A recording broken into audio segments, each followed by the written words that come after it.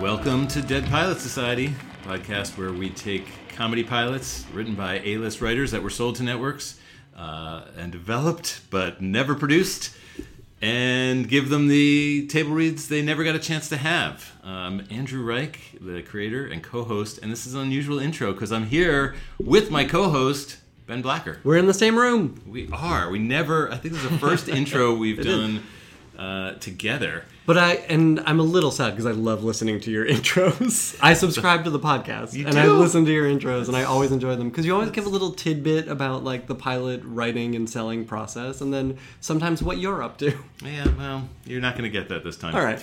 I'll take my answer off air. All right. And it's also going to be unusual because what you're about to hear is a pilot that I co-wrote, and you're going to hear an interview that Ben did with me and Reza Aslan, who I wrote the pilot with. It's a great pilot.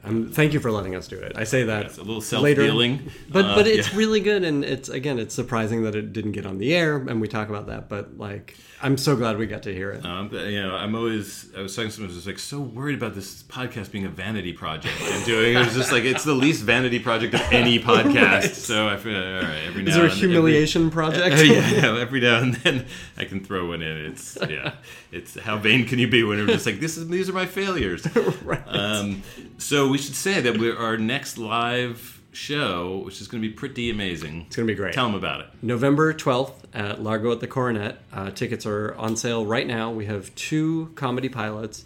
One written by our friend Rob Schraub called Jetpacula, which he wrote for Patton Oswalt, and Patton's going to come star in our Dead Pilot production of it. It is a crazy, silly, funny pilot. So that should be a lot of fun. And then we have a second pilot by Adam McKay and Chris Henchy called Red State, Blue State. Mm-hmm. And we can say, Dave Koechner is so far. We're still casting, but we know he'll be there. So it's going to be, these are great pilots. The cast is going to be awesome. Tickets are probably going to go fast. So go to largo-la.com and get those tickets. And we should say that Dead Pilot Society is sponsored in part by Bombfell. Tell them about it, Ben. Bombfell is an online personal styling service for men, which we are. Yeah. Bombfell is an easier way for men to get better clothes. You pay nothing when you sign up because there are no fees to work with them. You only pay for the clothes you keep. Bombfell is the only service that can make this claim. It's the most simple, straightforward service around, and it's totally flexible. You can move your shipments around. You can push them up. You can delay them. You can skip a shipment. You did this, Ben. Yeah, they let me try it out, and I'm continuing to use the service because it's actually real. The clothes are really good. And I hate shopping. Yes. Yeah, what's so unusual? We're such atypical guys and we hate shopping. It really is so convenient, and like there are a lot of... I hate buying pants because I'm tall, but I'm mostly leg. It's weird. And so like the pant styles were actually particularly great, and I found stuff that I would not have found or bought otherwise. Right. And it's nice to be at home because I hate taking my shoes off in these places. Right. Like I just don't like that. Like I just... But they sent me a great jacket that didn't quite fit, so I got to send it back and say like, here, the arms need to be longer. I need a little tighter fit, and so I got the new jacket and I kept that one. I like the service a lot. I've been impressed by it. So Bombfell is offering you Dead Pilot Society listeners $25 off your first purchase when you visit bombfell.com. That's bombfell.com/deadpilots. Bombfell. Open and close. It's sort of a punny slogan that only works when you read it. So you get it? It's CLOTHES. Open and clothes. Once again, bombfell.com/deadpilots. Get 25% off your first purchase. And seriously, it's worth it. Go check it out. So now get ready to hear more of me and Ben and Reza Aslan. I'm Allegra Ringo. And I'm Renee Colbert, and we host a podcast called Can I Pet Your Dog? Renee, can I tell you about a dog I met this week? I wish that you would. In turn, though, can I tell you about a dog hero? May I tell you about a dog breed in a segment I like to call Mutt Minute? I would love that. Could we maybe talk about some dog tech? Could we have some cool guests on, like Lin-Manuel Miranda, Nicole Byer, and Ann Wheaton? I mean... yeah, absolutely. I'm in. You're on board? What do you say we do all of this and put it into a podcast? Yeah, okay. You think? All right. Should we call it, like, I don't know, Can I Pet Your Dog? Sure. All right. What do you say we put it on every Tuesday on Maximum Fun? Or on iTunes. Sounds good to me. Meeting's over. Guys, I'm excited to present this new Dead pilot with my partner, Andrew Reich, and his co-writer on this project, Reza Aslan. All right. Thank you guys for both giving this pilot to Dead pilots. This was such a fun show. Like, I don't know why this isn't on TV. Yeah. We say this every time, but I don't know why this isn't on I know, TV. it's true. Like, you can say that with every episode. Like, what the hell? But this is specifically, I mean, I feel like this is it's just a great family show. Yeah. And it has, obviously, there's a personal story involved. So let's go back. Let's talk about where this show came from, this pilot came from.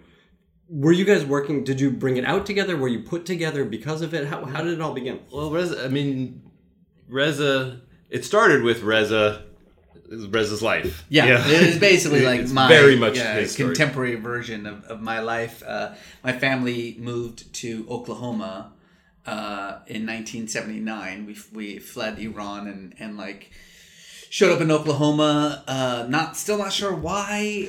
I've pieced it together a little bit. I think it's because my dad, when he was in college, did like a semester abroad program or something like that. At some college in Oklahoma, and then when it was time to get the hell out of Iran and come to America, he just assumed that Oklahoma was America, and so like we landed in Oklahoma. And then, of course, the big joke is that he was right. Oklahoma is America, which is why we set it in Oklahoma. Which wasn't, and now I'm even remembering that wasn't even how we originally pitched it. No. But anyway, we'll get to that. But it was true. you talking to. This started you talking to Dave Getch. Dave Getch, of course. Who's a mutual friend who's how we know each other. Right. The executive producer on Big Bang Theory. Yeah, and then so it was something that Dave Getch and I wanted to do, and until he got a big contract that forbid him from doing anything else. I think ever again, except Big Bang Theory. And so he's like, you should meet my friend Andrew, and you guys should do it. And so we met at dinner. Did you guys know each other? We did know each other. We had met met. yeah. Socially. We had met. We actually, in the pitch, we talked about, because we met at Dave's house and we met eating baby back ribs and drinking bourbon. Yeah. And then it was sort of like, oh, you're a Muslim like I'm a Jew. Yeah. Here we are eating pork and drinking. And we both have twins. And so, we had met. And then we had this dinner. And at that dinner, Reza sort of, telling me his family story and told me a couple things. One, about this concept of tarof, which when you hear the pilot, you'll hear, Right. it's a major part of it, this concept of insincere deference. And as he was telling me about it, and these fist fights and chokeholds over who's going to pay the check and all these. Yeah, exactly. And it's just like, oh my God, that's great sitcom. Everything he was telling me was just like, his dad, if he would, he had passed away recently, but if he was alive, he would have voted for Trump. He was just, he was like, let's keep all the other Muslims out of the, his, your youngest sister who was born in America, who started wearing a hijab. Everything felt like these are great characters. It kind of wrote itself, except not really. Nothing actually writes itself. But you had like all this material. A ton of material. Your family was providing great material. material. We had a ton of material. And of course, Andrew had this relationship with ABC, so we're like, well, let's just go there first. And I'd pitched a lot of dramas. I'd never pitched a sitcom before. And Andrew gave me the best advice, and it's, by the way, something I've used since then, which is, like, just make them laugh in the room. Because if they're not laughing in the room, you're screwed anyway. So I basically, instead of pitching the show, just told stories about my family. And it was the easiest pitch ever for me, because it was me just like tee up Reza's story, and then hey Reza, tell him about this, and then Reza would tell these really funny stories about his family that just really brought the character, put the characters in their heads, because every member of his family was a great character, and there were so many fun, and we got a lot of that into the pilot. The one thing we didn't get isn't in the pilot is your dad in the restaurant, which is still my favorite thing. Which we just say story? About order. So my dad is a very bizarre character, but like one of the quirks that he had is that when we would walk into a restaurant, he would, as we walk in, just the first employee that he would see, whether it was like the maitre d' or the busboy, the first employee he would see, he would just walk up to and say, "I'll take the fish."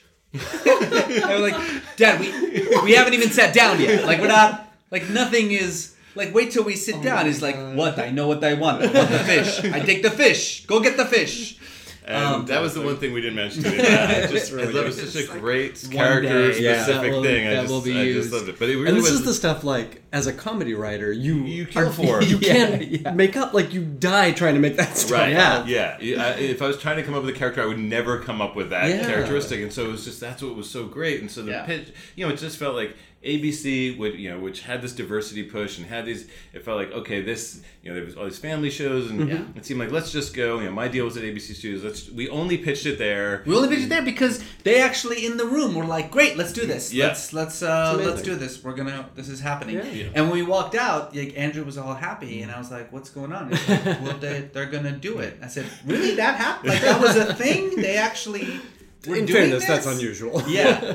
And now, understand that this was before Trump. Mm-hmm. So we're like, great, let's do it. So we started writing, and we had this kind of great, setup. So let me stop you guys for a second. How did you write together?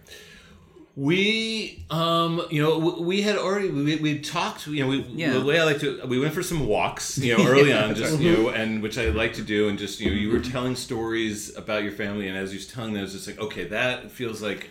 Again, this, his dad was always giving their things away. If anyone because it's a Persian thing, funny. You compliment something and you give it to them. But if you're both Persian, then it's a game. Yeah, listen, if you're an American listening to this and you want some free stuff, find an Iranian and compliment him on it. And then he's just compelled to give it to you. That's what happens. Right. And the other person's supposed to say, no, I can't take it. But, things like that. I was just like, okay, that feels like there were things that were just like, okay, that I think could be a plot point. And so we kind of, it seemed like, okay, we had this shape and parts of it, Reza as a kid had pretended to be Mexican because, that seemed better to him, I didn't really know that much about America. Yeah. I thought that would help. And at that point, I think the pilot was still maybe set in, I think it was still in San Jose, in the Bay Area, which is where you guys moved after Oklahoma. Oh, interesting. Yeah, and the folks. So the original instinct wasn't to go to Oklahoma. No, because we were about to celebrate President Hillary Clinton, so it was like, okay, well, this is great. It's in the Bay Area, and like the I think the inciting incident was an issue with money, right? Mm-hmm. That it was like my mother had to get a job.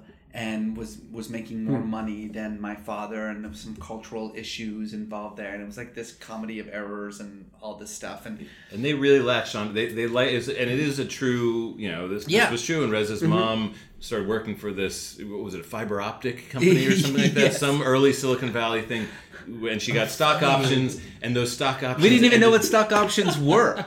But they ended up being worth $1 million. Yeah, they're like quadruple for being a secretary. And then it was this amazing story where they suddenly had $1 million when they had been hadn't had any money, but his dad couldn't stand the fact that he hadn't earned that money. Well, it's more like we couldn't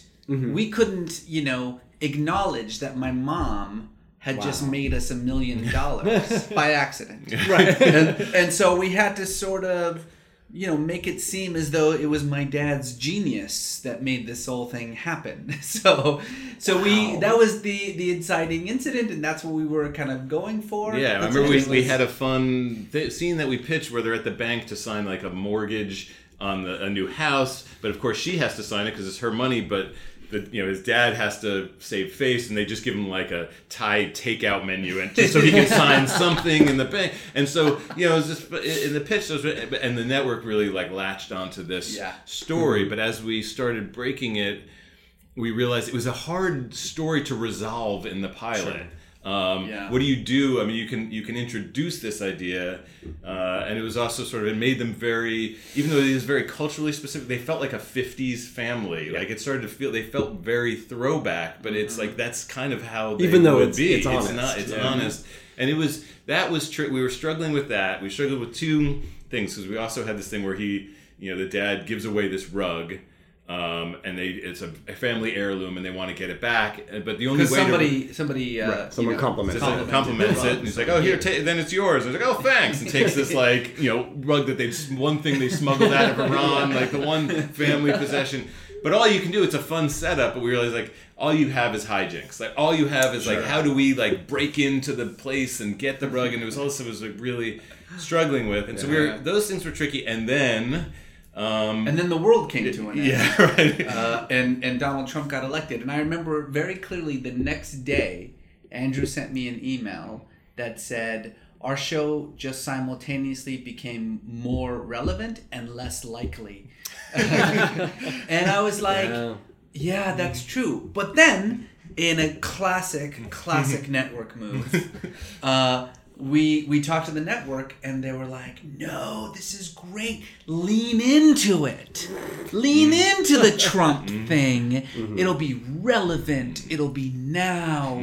It'll be, and as a creative, you're listening to this going, this is the greatest thing ever. But in the back of your mind, you're like, this is all bullshit, right? Like, this is all total bullshit. But it was we had written a draft before the election, and we looked at that draft on November 9th or whatever, and we're like, this is so soft. This is so, because I think at that point we really were like, let's just make this. It's a family show. Yeah. It's a different kind of family. It was almost quaint, but it's just a family show. And suddenly it just didn't feel right. Yeah.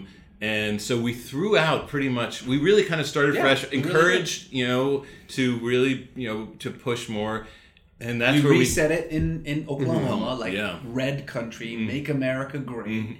We added Trump elements to it. I think. Let me just interrupt for a sec. I think the sort of important thing and the lesson that I think people can take for this if they're working on pilots of their own is you could throw away the whole thing because you had these sort of indelible characters. Like you had this sort of compass, right? So and it was serving these characters. Yeah. The characters did not change. No. I would imagine. It's just the situation changed, the context changed, the setting changed. Yeah, what we emphasized, changed, and we came at it where it was supposed to just be this subtext and this subtle thing, and sort of that the statement if we were making was just to try and put a Muslim American family on TV, but not make it about that. Suddenly it was just no, we have to.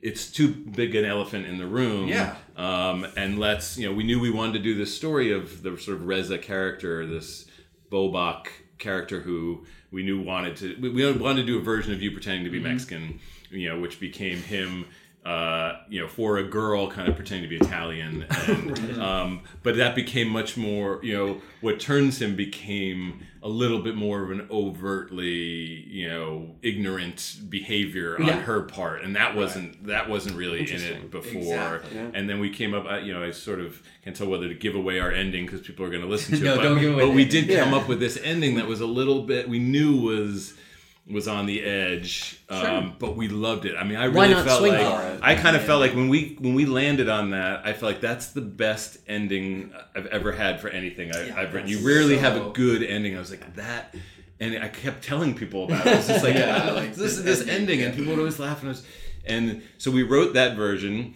Studio really sort of encouraged, and in fact, they actually said a little more. Yeah, they were like. Yeah. Yes, I was gonna just like this, but even more. So wait, let me ask this before we go too far down the studio notes question.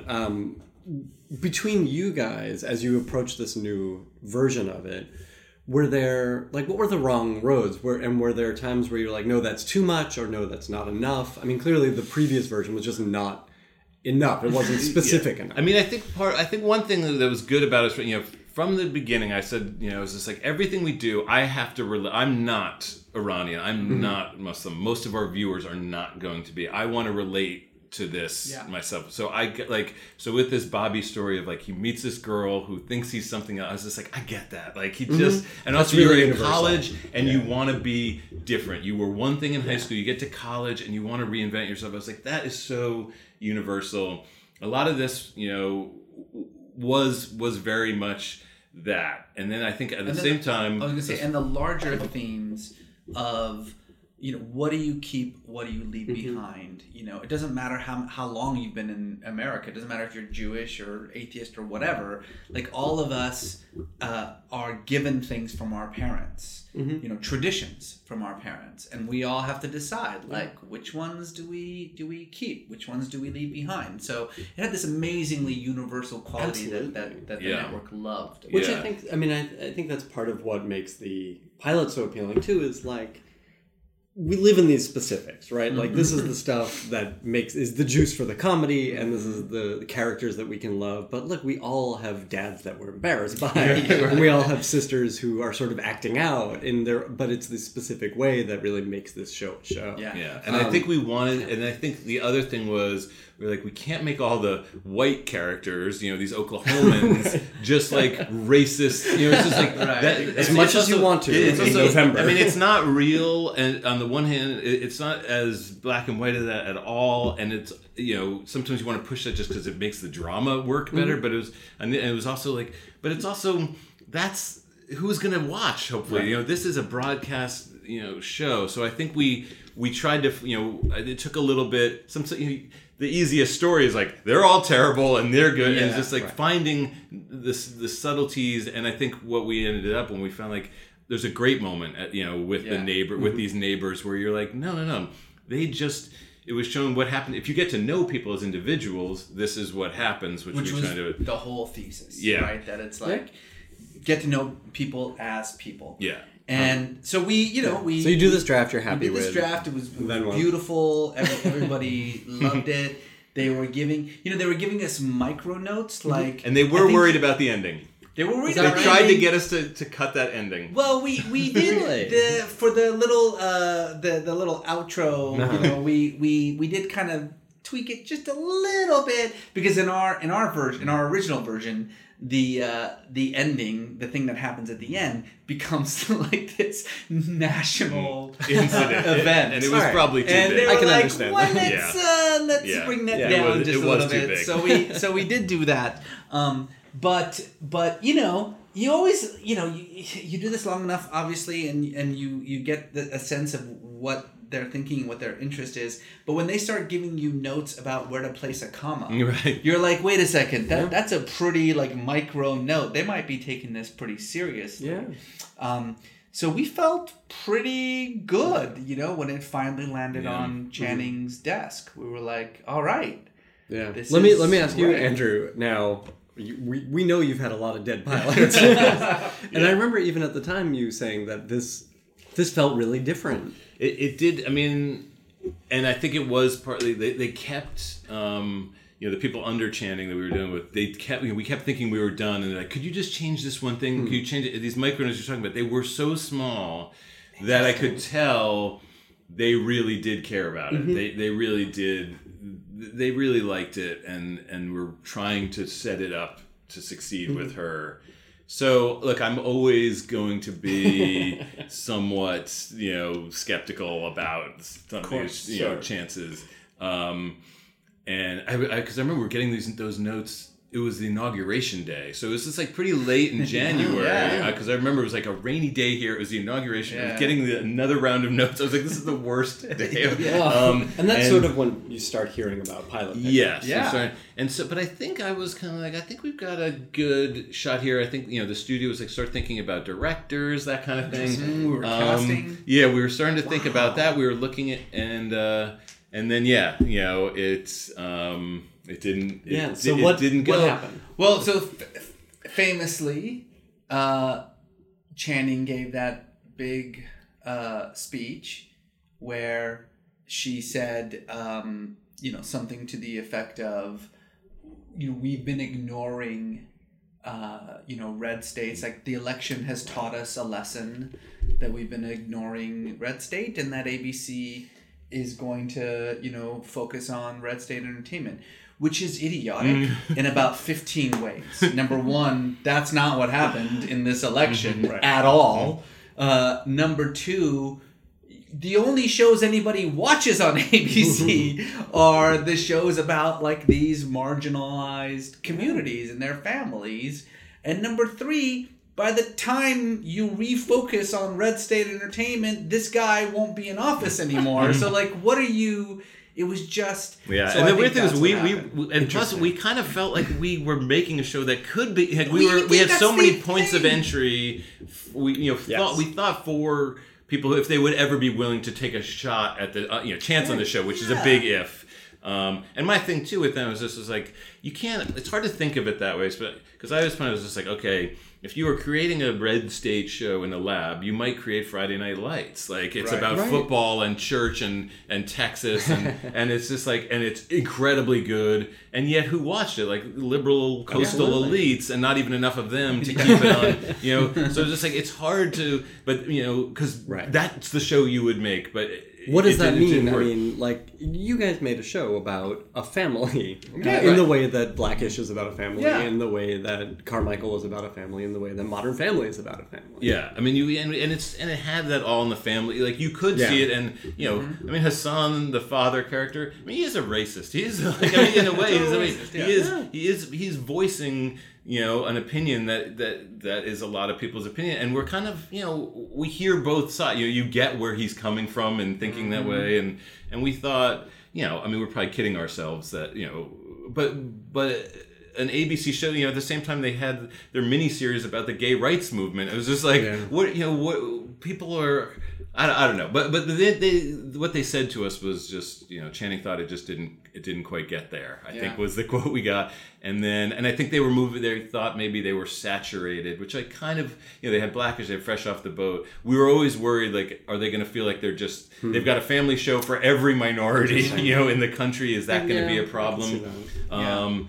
And as Jimmy Kimmel said when he was hosting the upfronts that year, he's like, ABC is so diverse that when it drives past CBS or when CBS drives past it, locks its doors, something like that.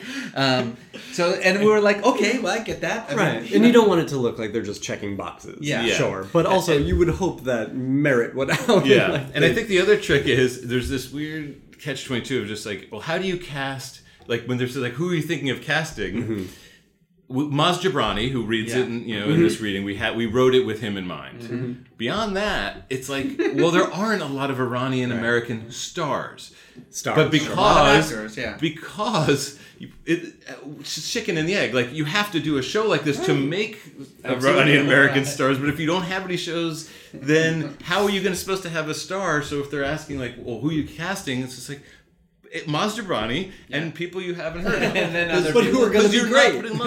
And then we were also, I remember the other thing was, our casting director said, if this goes, you're going to have to think about diversity for your casting. And I was like, what do you mean? It was just like, well, because I was like, we're going to cast Iranian American actors to play this. But it's like, but that doesn't count as diversity because they're not African American or Latino or Asian American. They count as white. And so it's like, wait, we're going to have to. Our entire cast is going to be Iranian American. We're going to have like a black neighbor. Like we're just like to have diversity. And it's just like, well, yeah, because for the way the statistics work, for how networks count diversity, they're like diversity only counts. I don't think Asian actually counts either.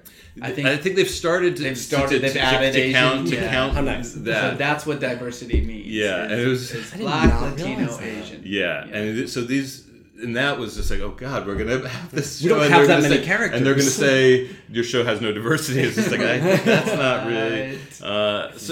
It was disappointing because I felt like it was at that time where it was a, the election had been so disappointing, and it was just like, but okay, here's the thing: getting this on might make. I don't think that a broadcast network show can change the world in any way anymore, but I thought maybe a little bit, maybe just the fact of having these people, and you can say something, and you can bring some, and it does. You've got these people in your living room because most people don't. Yeah. I know, like I think pretty much Reza's the one Muslim I know. You know, what I mean, it's just like that's me here, liberal Hollywood, and I don't really know any. So how would you expect people to? But maybe you can have a TV show where you can start to see. Oh, I kind of see how they're kind of like me in a lot of these ways. It would have been a cool thing to have on. So once you don't get picked up, is there life in this? Like, what happens? This is always the question we get with dead pilots. We tried.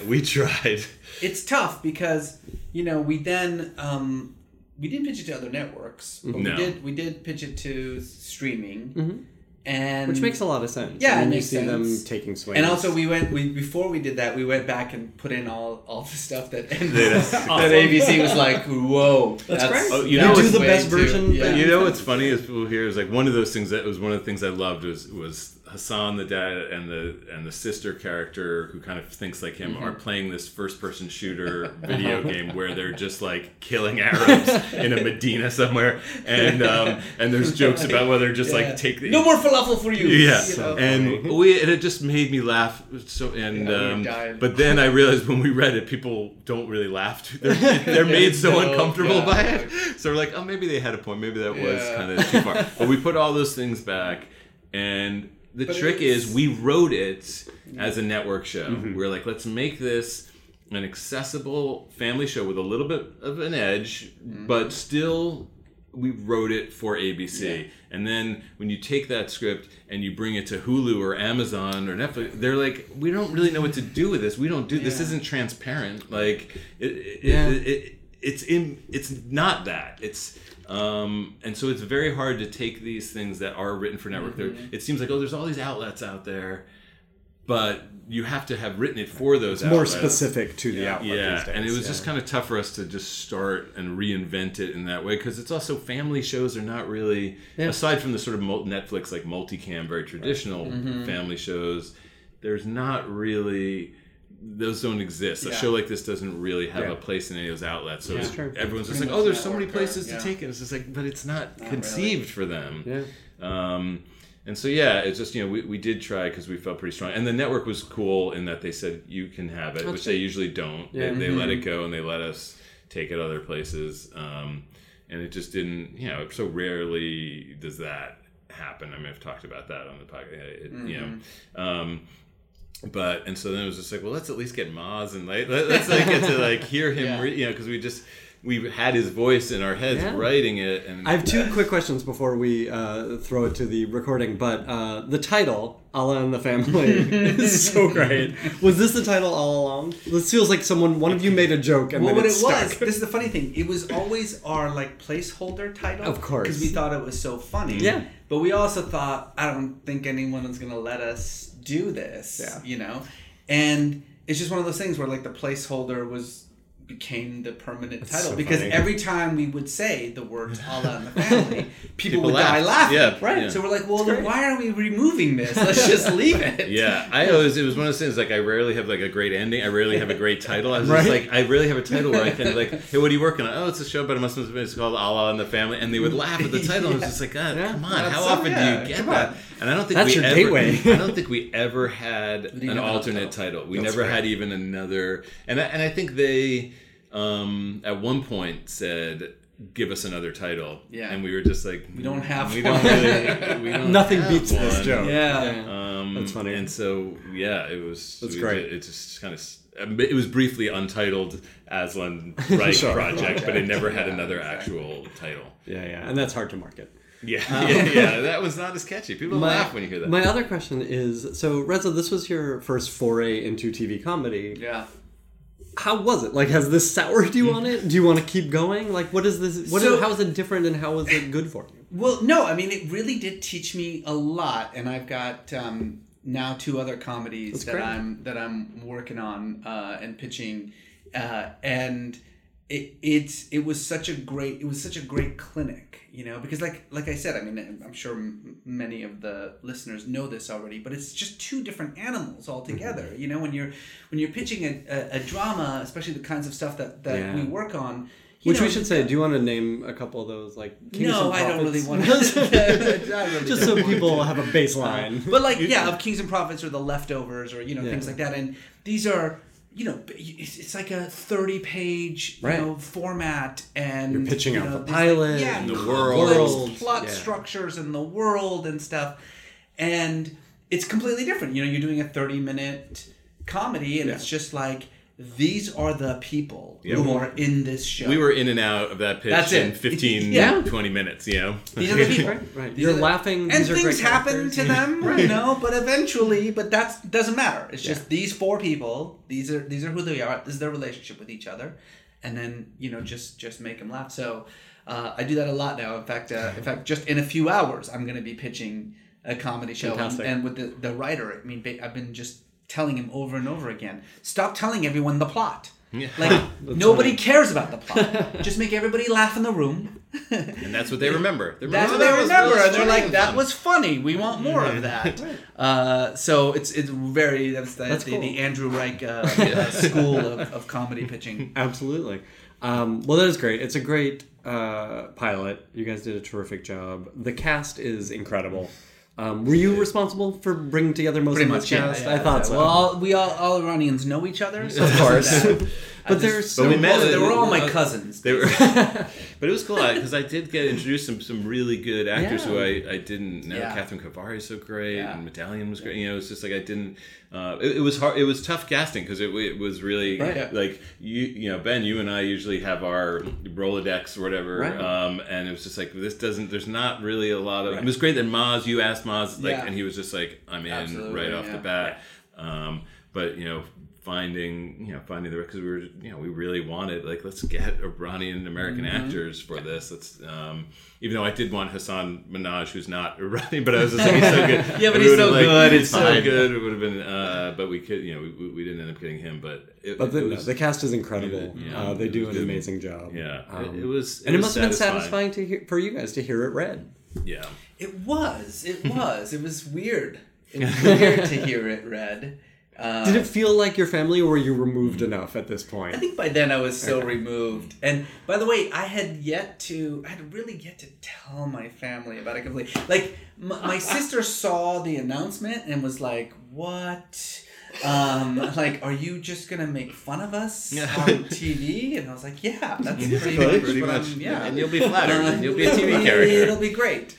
But my mom, like, I remember we were having dinner and my mom still kind of didn't get it. She was like, Reza Jun, what are you doing? What are you doing? You're going to tell everybody about us? And I was like, no, Mom, it's just like, it's based on us. Like, it's not really us. And she's like, are they going to bring cameras into my kitchen? I was like, no, you're not actually in it. Is she still worried that people are going to find out you guys are Muslims? I think like, she's is she still in that hostage crisis kind of what mentality? If people find out? Yeah. Well, I will say, the universal is moms don't understand how TV moms works. Don't get it. They just don't get how TV works. Yeah, the amount of time my mom was like, so when's it on? When can I watch it? I was like, no, I just sold the pitch. I haven't even written it. It's not going to be... don't set your TiVo. The thing I did was you did a little, Reza, you did that little video about like why American TV needs a Muslim modern family. And that thing, I mean, I remember it was like 2 million views or something in like 48 hours. And when I saw that, I was just, and I was sending that to the network. And I was just like, and I could tell there was this community, which I'm not a part of, it's just like, but there was this community that was so excited that they were going to have a show that represented them on television. Finally. I mean, it really was. I mean, I've heard it from a few people like, oh, we read about this show and this is like, and that made me feel this weird like responsibility. Like, I'm the one who knows how to navigate the system theoretically. I should be able to push this thing through and get it, so I at least feel like, all right, well, at least maybe they can hear what we're trying to do. Consolation. We're getting there. We're getting there slowly. Yeah. And I think just to wrap up, that's another great lesson for writers out there. Write about your experience. Like, don't try to fit it in a box. Your experience is worth writing about, and we need these different voices. Maybe they won't get picked up, but at least there's Dead Pilot Society. Yeah, that's right. We're here for you. Thank you, guys. Thanks. Awesome. You, Ben. I'm Barbara Gray. I'm Brandy Posey. And I'm Tess Barker. We're Lady to Lady. Do you want a sleepover in your ears? Is that a friend in your pocket, or are you just podcast to see me? We're a portable hangout you can bring to the gym, on the subway, or on an oil rig. Seriously, we have listeners who do that. Chill with us while we get high with Margaret Cho. Talk showgirls with Katya from Drag Race. And hear Broadway star Anthony Rapp sing Hamilton. I am not throwing away my shot. I am not throwing away my shot. Hey, yo, I'm just like my country. I'm young, scrappy, and hungry, and I'm not throwing away my shot. That's Lady to Lady. Can you keep a secret? Neither can we.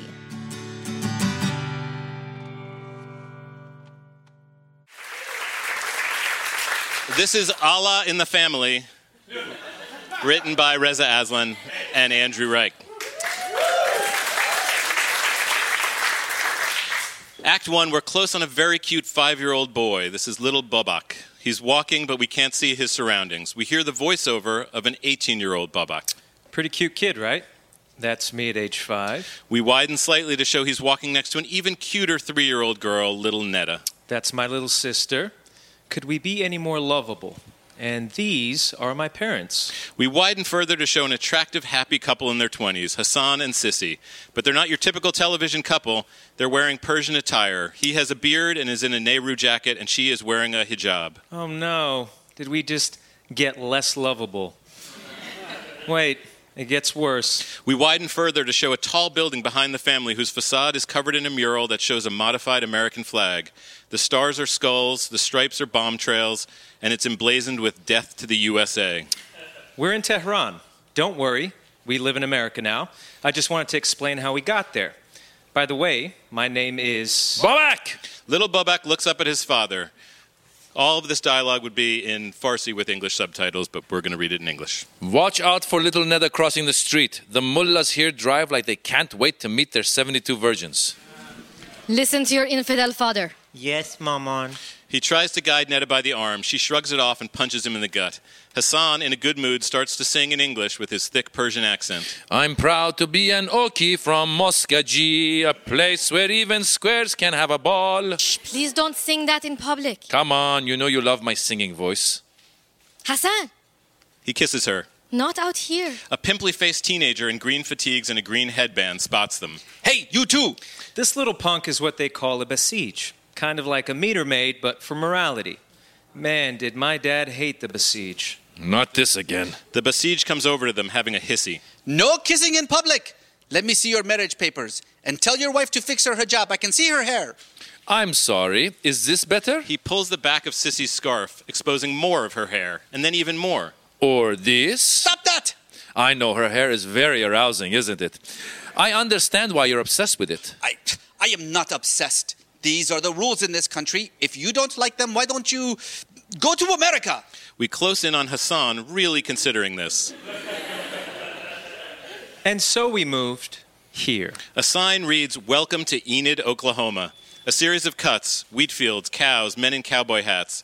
Hassan, now in his early 40s, walks out of a fourplex apartment building and stands in the front yard, breathing in the crisp, cold air. Now, no one loves America more than my dad. Hassan raises a huge American flag on a 30-foot flagpole while singing Toby Keith's Courtesy of the Red, White, and Blue. And you'll be sorry that you mess with the US of A because we'll put a boot in your ass. It's the American way. When the flag reaches the top, Hassan solemnly salutes it. Plus, when you're a Muslim in Oklahoma, you can't have a big enough flag. A husband and wife, Mr. and Mrs. Hauser, walk by with their dog on a leash. Hassan greets them with great neighborliness. Good morning. How is the scout? The fish oil helped, yes? He's never been livelier. Thanks again for the tip. No, do not thank me. It is simple animal husbandry. Everyone knows this. You're all right, Hassan. Although, don't get ideas about bringing any more of your people around here. Do you think I want more Muslims around here? Why do you think I moved to Oklahoma? So, will you be coming to the barbecue? Wouldn't miss it. Wonderful. See y'all there. We're in the Tehrani family's kitchen. Babak, now 17 and resembling a Persian Michael Cera from Superbad, comes downstairs to the first floor of this cramped but homey 2-story apartment. He addresses the camera. So this is me now, and you remember sweet Neda. At the kitchen table, we see Netta, now 16. She's edgy with jet black hair, black eyeliner, and a torn-up Iron Maiden t-shirt. Also at the table is Tina, 12, demure and pretty and wearing a cheerleader outfit. That's Tina. She came along after we moved here, so I guess she's the one real American in the family. She's also the only cheerleader who ever talked to me. Babak sits at the table where Sissy, now in her mid-30s, is busy placing an absurd amount of food. Breads, cheeses, fruits, nuts, greens. Did you all do your morning prayers? Yes, Maman. I brushed my teeth facing Mecca. Does that count? Sissy gives her a look of disapproval. Hassan enters. 2 more yeses for the barbecue. The Hausers said they wouldn't miss it. Wow. How many is that now, Dad? 62. We have arrived. After all these years in this country, finally we are hosting our own American barbecue. That's wonderful, dear. It is. Now, I have been reading up on Oklahoma barbecues, and it seems for it to be truly authentic, we need to serve the baby back ribs. Baby back ribs? Isn't that pork? Yes. No, but we've never had pork or pig in this house. How about a nice portobello mushroom instead? So meaty. This is Oklahoma. We cannot have the barbecue without the ribs. They're so good. How do you know? I saw it on TV. Hassan, you've already corrupted one child. I won't have you corrupt the other two. No pig in this house. Please, Sissy June, the neighbors are just starting to think we're normal. And it is just food. You know, this is not just about pork. There are traditions we follow that make us remember who we are. I mean, are we Muslim or not? Of course we are. No one is more proud of being Muslim than me. I just don't want anyone to tell me how to be one. No one is telling you how to be a Muslim. Except me, no pork. Hassan reluctantly accepts defeat. Tina clears her throat. Guys, there's actually something I wanted to talk to you about. The barbecue almost made me forget the most important thing. Bobak's first day of college. Sissy covers Bobak in kisses. Jigaro to bokhora. English only in this house. Fine.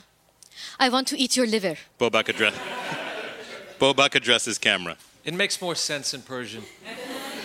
I will miss you so much. Mom, I'll be home tonight. Oklahoma Tech is only 20 minutes away. It's not like it's NYU. No, do not start with that again. You will live with this family until you marry a nice Persian girl and have your first child. Then we can discuss it. You know Bobak likes the white girls. He's got prairie fever. Bobak shoots her a shut-up glare. Dr. Bobak Turani.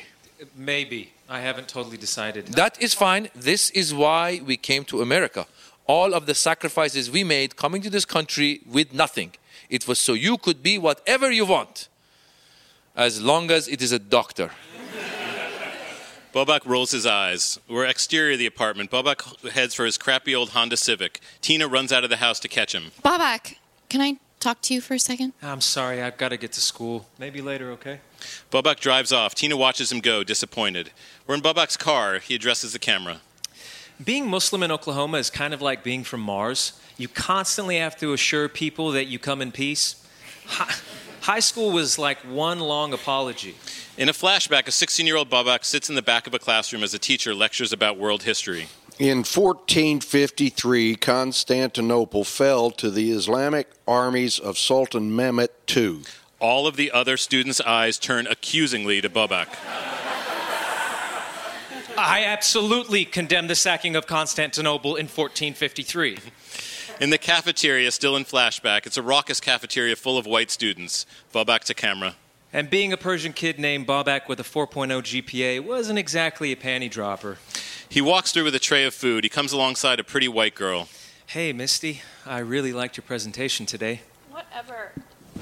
Whatever, Isis. Oh.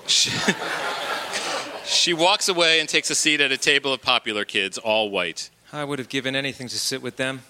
Instead, this was my table for 4 years. He sits with 3 other brown-skinned boys at a table in the far corner of the cafeteria. A Persian kid, an Indian, a Filipino, and a Sikh. But for some reason, we were called the Arab table.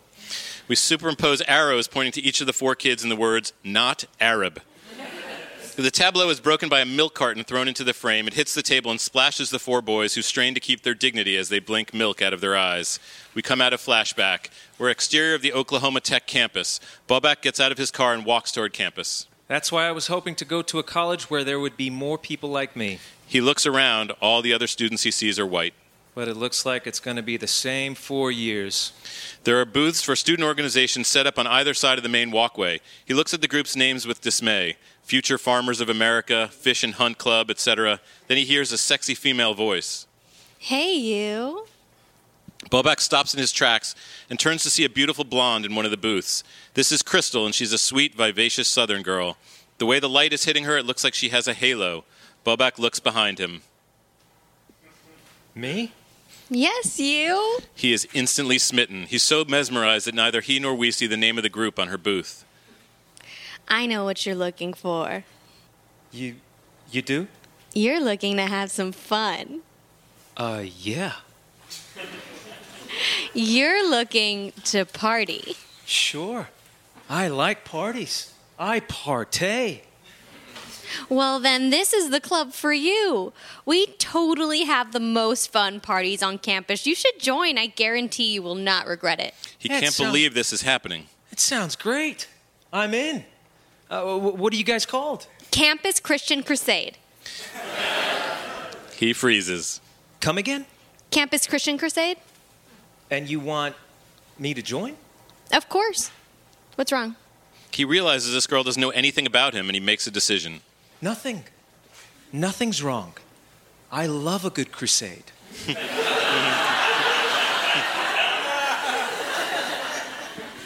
Great. I'm Crystal, by the way. What's your name?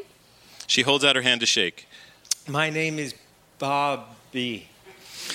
He shakes her hand, torn between guilt and excitement. That's the end of Act 1. Act 2, we're in Hassan's office. Sissy sits at a desk in an office. Behind her is a sign reading, America #1 Accounting Services. There are American flags everywhere and a prominent portrait of President Trump. The interior door opens and out walks Hassan and a client, Sonny, in his 30s, a blue-collar white guy. I can't thank you enough. That extra $600 is really going to come in handy. Simple depreciation formulas. Everyone knows this. Well, it's true what they say. You people are good with money. You're thinking of the Jews. Wait, what are you? I am Muslim. Do I look Jewish to you? Sonny looks at him carefully. Hell, I don't know. It doesn't matter. Sissy, please bring this hard-working man his copies. Sissy hands him a folder. Say, how about you and your wife come to a barbecue at our house tomorrow? We'd love that. Wonderful. He whispers to Sissy. 64. Turns back to Sonny. Come, I will walk you out. As Hassan leads him out of the office, Sonny notices a Persian rug on the floor. That's a beautiful rug. We angle on Sissy, who suddenly looks nervous. You like it? It's yours. What? Hassan. I insist it belonged to my mother. Now it belongs to you. Hassan starts to roll up the rug, and we freeze frame. Bobak enters frame in front of the frozen scene. Okay, this one's going to take some explaining. You see, generosity is a big deal to Persians, and there's something called ta'aruf, which is an unspoken code of generosity that all Persians live by, especially my dad. Here's how it works. We go to a scene where Hassan is with another Persian man at a hookah bar. If someone compliments you on something, that is a beautiful watch. You must offer it to them. Hassan takes off the watch. This is not my watch, it is now your watch. And they must refuse. May I be the son of a dog the day I take your watch. Take it, or I will cut my own arms off and have no need for a watch. If you give it to me, I will cut off my own head and have no need for anything. Hassan puts the watch back on and they continue as if nothing happened. Did you see the football match yesterday? We end that scene and go back to Bobak. The system works as long as everyone knows the rules. The problem is, Americans don't know the rules. He exits frame and the scene unfreezes. Sonny takes the rolled up rug from Hassan. Wow, this is so generous of you. Thank you. It is my pleasure. He starts to exit, but Sissy stops him. Of course. You will have to pay the gift tax. What? Sissy. Let's see. With what the rug is worth, the gift tax would be $1,800. Oh. In that case, I think I'll just let y'all keep it. Thanks anyway. He smiles awkwardly and hands the rug back to Hassan and exits. Gift tax? I have never been so humiliated. I cannot let you keep giving our things away just because people compliment them. And it's not only that. I do the books. I see. The McAllisters, you didn't charge. The Lynches, not only did you not charge, you paid their tax for them. And they were so grateful, they gave me this beautiful hat. He puts on a red Make America Great Again hat. I understand you are a very proud man. It is not pride, it is tradition. This is America. Some traditions we can leave back in Iran. Fine. In that case, we serve pork at the barbecue. No, that's different. Aha, you see? You want to pick which traditions we keep. Well, so do I. Maybe my traditions cost us a little money, but yours are making us strangers in this country. He goes back into his office, leaving Sissy looking frustrated. We go to the college dining hall, where Bobak walks through with some books and a tray of food. He sits at an empty table and starts to eat. Moments later, a brown-skinned student joins him. Hi, I'm Anand. I'm Bobby. Another brown-skinned student puts his tray down and sits. Hey, I'm... No. No more Arab table for me. He picks up his tray and walks away. Hey, I'm Scotch-Irish. Bobak sees Crystal getting into the food line. He immediately dumps all the food on his tray into a trash can and rushes to get behind her. Hey. As soon as he gets there, he slows down and plays it cool. Oh, hey. Bobby, right? That's my name. Do wear it out. Want to join me for lunch? What? Yeah. I mean, I had some bros I was going to hang with, but sure, I could do that. It's a little later. He's sitting with Crystal, who's bubbly and talkative. I remember my first day was really overwhelming, but you'll learn your way around fast. She points to a piece of paper on top of his books. Is that your schedule? Can I see? He panics. The name at the top of his schedule is B. Turani. Turani. That's Italian, right? Yeah. Yes. That's what I thought when I first saw you. So I'm guessing you're Catholic? Uh-huh. Catholic. The Pope. The Pope is my main dude. He does a strange approximation of crossing himself. What church does your family go to? Oh, we go to Our Lord of the Holy Ghost Virgin Jesus, Mary, and Joseph. I don't know that one. Oh, it's great. They have super great praying there. So, is all the food here this bad, or did I just order the wrong thing? No, it's all pretty bad, except for the bacon. Do you want some? No, that's okay. I'm telling you, you don't know I don't know what it is, but they make the best bacon here. Come on, try some. She picks up a piece of bacon from her plate and holds it out for him to taste. It's an intimate gesture, and he can't resist. In slow motion, he moves toward the bacon. Just before it crosses his lips, Bobak does a quick take to camera. I'm going to hell for this. He bites the piece of bacon, chews and swallows, and we do a quick cut to Sissy at her desk. She looks up as if sensing a disturbance in the force. We cut back to Bobak swallowing the bacon. His face changes from trepidation to sheer bliss. Oh, my God. Right? That is so good. I told you. He gestures to the remaining bacon on her plate. Are you going to eat the rest of it? Before she can even answer, he grabs the remaining strips of bacon from her plate and shoves them in his mouth. Hey, I've got to run a class, but do you want to meet me for coffee at Primo's tomorrow morning? Oh, sounds great. Cool. I'll see you then. She walks off. Bobak swallows the bacon and ravenously sucks the bacon fat from his fingers. We're in the living room, the Tirani living room kitchen. We're in the world of a video game, a first-person shooter. Two avatars in fatigues are making their way through the alleyways of a Middle Eastern city, blasting random Arabs. Widen to reveal Neda and Hassan playing it. Bobak walks in and watches the action for a beat. Hassan blows away an Arab. Yes, take that, Abdul. No more hummus for you. Ooh, nice one, Dad. Oh, watch out. Camel jockey behind the barrel of lentils. Hassan takes the guy out with a shot right through the turban. So who's winning Operation Desert Stereotype? Dad is, but only because he cheated and dropped a bomb on a wedding. Maybe it was a wedding. Maybe it was a terrorist gathering. You never know. You two need help. He walks into the kitchen and Sissy is there. How was your first day?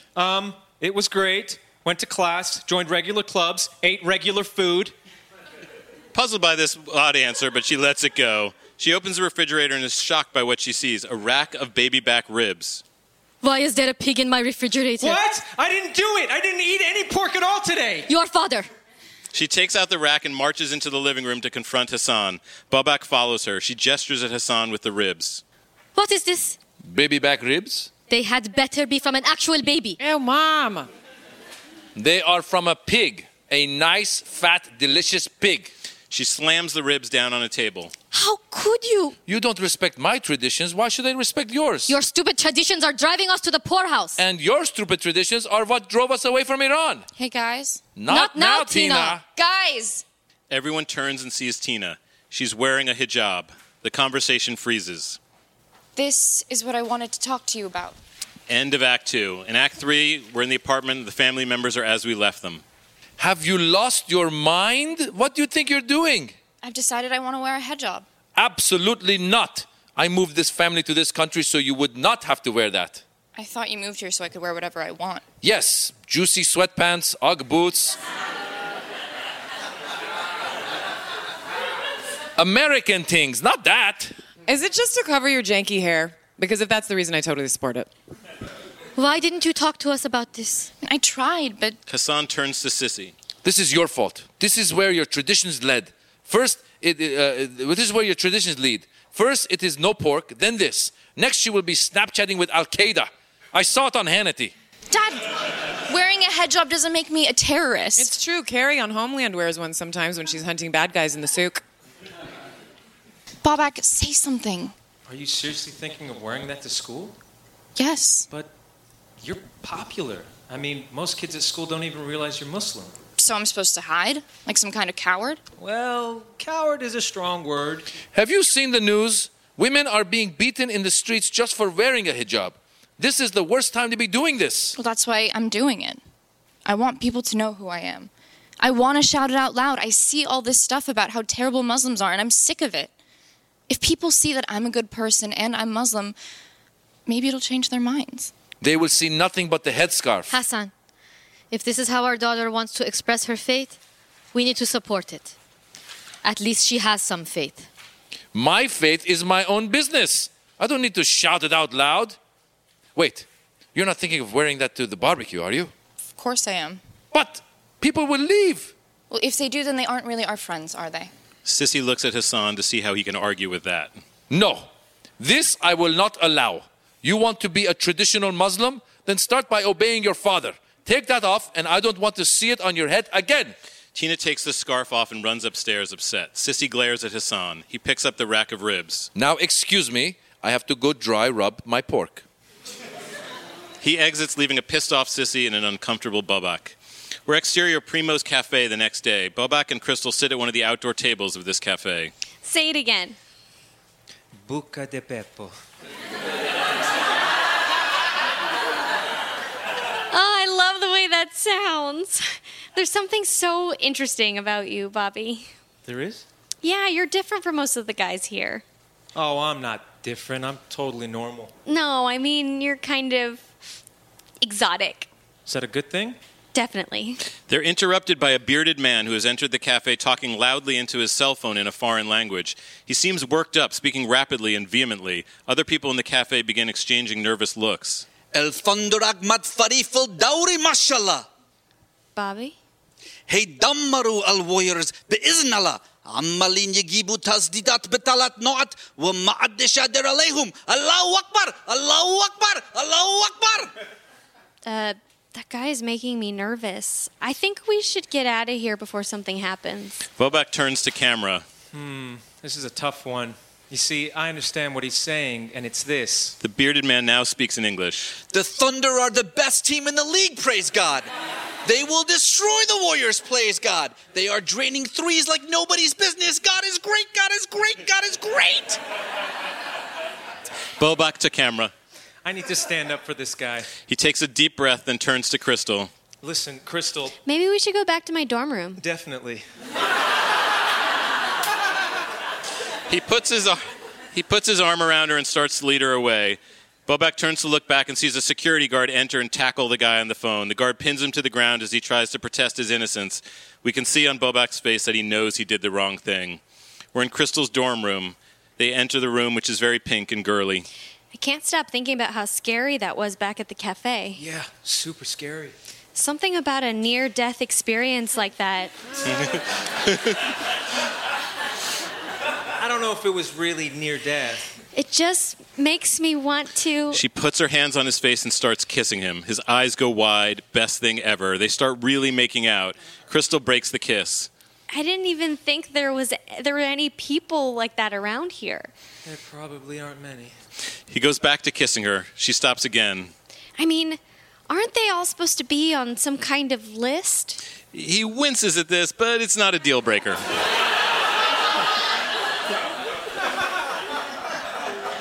I'm sure there's a list somewhere. He eagerly goes back to kissing her. She stops one more time. My dad says we'll all be safer when they round them all up. Oh. This hits him like a punch in the gut. This time Crystal moves in to start kissing him again, but he doesn't respond. What's wrong? I can't. What? You're so hot, and you're making out with me, which is so awesome, but I can't do this. I think I should go. I don't understand. Why? This just isn't who I am. He gets his things and exits. We're in the Chirani apartment at night. Bobak gets out of his car. The barbecue is getting underway. Sissy's passing out appetizers. Netta and some fellow skate rats are doing tricks on the street. A few people are gathered around on the lawn, including some of Tina's fellow cheerleaders.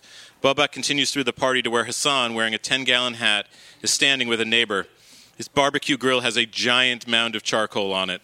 You see, you must make a pyramid with the charcoal. It is simple thermodynamics. Everyone knows this. He sees Bobak and pulls him aside. Bobak, tell your mother to bring out more of the iced tea. Why can't you tell her? She's right there.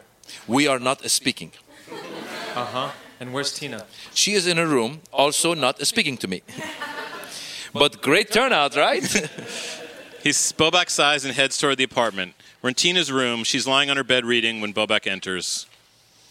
How come you're not down at the party? Your friends are looking for you. Just not in the mood to be around people. Gotcha. He sits on the bed next to her. Hey, listen, about earlier, I should have been on your side. It was a pretty cool thing you did. It was stupid. No, it was brave. Way braver than I could ever be. You really think so? Definitely. Look, I did some things in the last couple of days that I'm not proud of. I mean, I ate bacon. You did? How was it? So freaking good. But that's not the point. The point is, I tried hiding, and it just felt gross. If you don't want to hide who you are, you shouldn't have to. But what about Dad? Don't let Dad stop you from doing what you think is right. He leaves her there looking thoughtful. We're in the front yard. Bobak walks out to see the barbecue now well underway.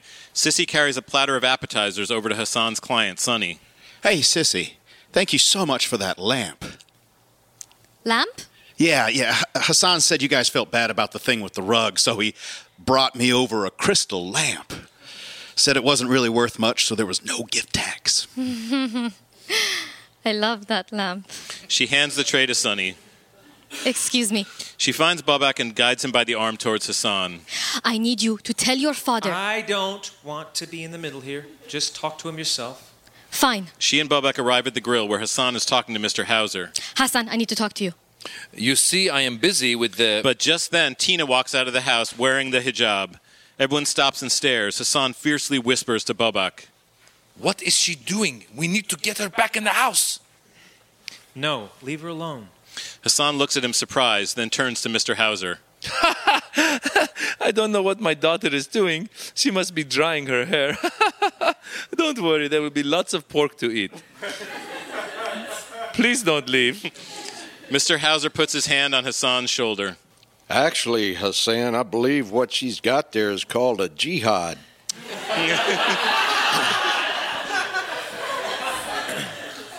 Hijab. You know what? Doesn't matter. And why would we leave? You're our neighbors, Hassan. And this is America. Your daughter can wear whatever she wants. Everyone knows this. He pats a surprised Hassan on the back and walks away. Meanwhile, Tina tentatively approaches her group of friends. Hey, guys. There you are. What's that on your head? It's, a traditional Muslim covering. Head covering. They take a moment to digest this, then... Oh, cool. Like Carrie wears on Homeland. Exactly. You have to see this text I got from Kyle. From where Hassan, Sissy, and Bobak are standing, they can see Tina and her friends chatting and laughing. The rest of the party guests go back to talking as if nothing has happened. I may have underestimated these people. You underestimated yourself. What?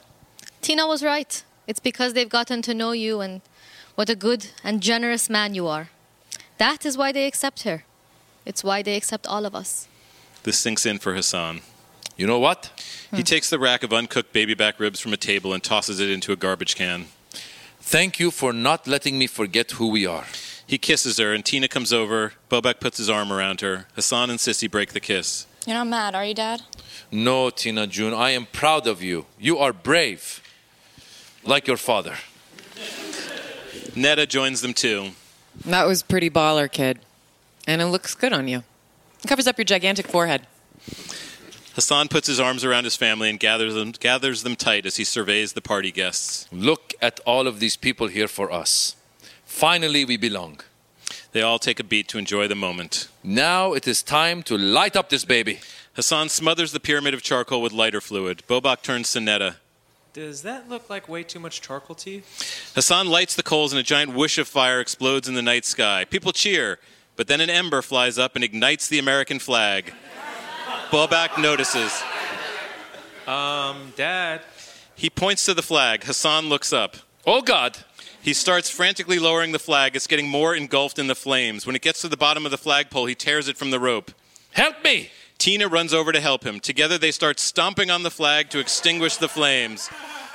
Bobak looks over and sees some neighbors have their phones out. They are filming a Muslim man and a Muslim girl in a hijab stomping on a burning American flag. That can't be good. End of show. Hey, hope you enjoyed that. That's our show for this 3 weeks. Ben and I would like to thank Kaylin West. You should really thank Kaylin because you brought Kaylin to Thanks, us. Kaylin. This is why Kaylin is the reason our recordings have gotten so good. Yeah. She's been miking the shows, and also she has a band called Tiny Stills, which you can go look for. She has a new album coming out soon, and you should buy her old stuff too. So It's just check great that to out. have you here. I wouldn't have even known that. She's a great musician. Yeah. Speaking of musicians, thanks to Ted Leo for our Right. theme song. He's got a new album out too, I believe. He's touring. Absolutely. Thanks to all the guys at Arts and Sciences for letting us use your space for this. Thanks to Courtney Hyde for our logo. Thanks to Noah Findling for all of his help with everything. Should people subscribe to this podcast or anything like that? If they've gotten this far in this episode and haven't subscribed, there's something wrong with them. Yeah, they're driving and they don't want to get on their phone to shut that's it fair. off or something. That's fair. Yes. But yes, subscribe. We put out a whole bunch of these a year. We do a couple of live shows a year, so the best way to hear about that is through the podcast too. Or by following us on Twitter at Dead Pilots Pod, or on Instagram and Facebook at Dead Pilot Society. That's really a good way to not miss one of the live shows, which are awesome. So there's one coming up November 12th. Go to largo-la.com, get your tickets for that. And until next time, I'm Andrew Reich. I'm Ben Blacker. Thanks for listening to Dead Pilot Society.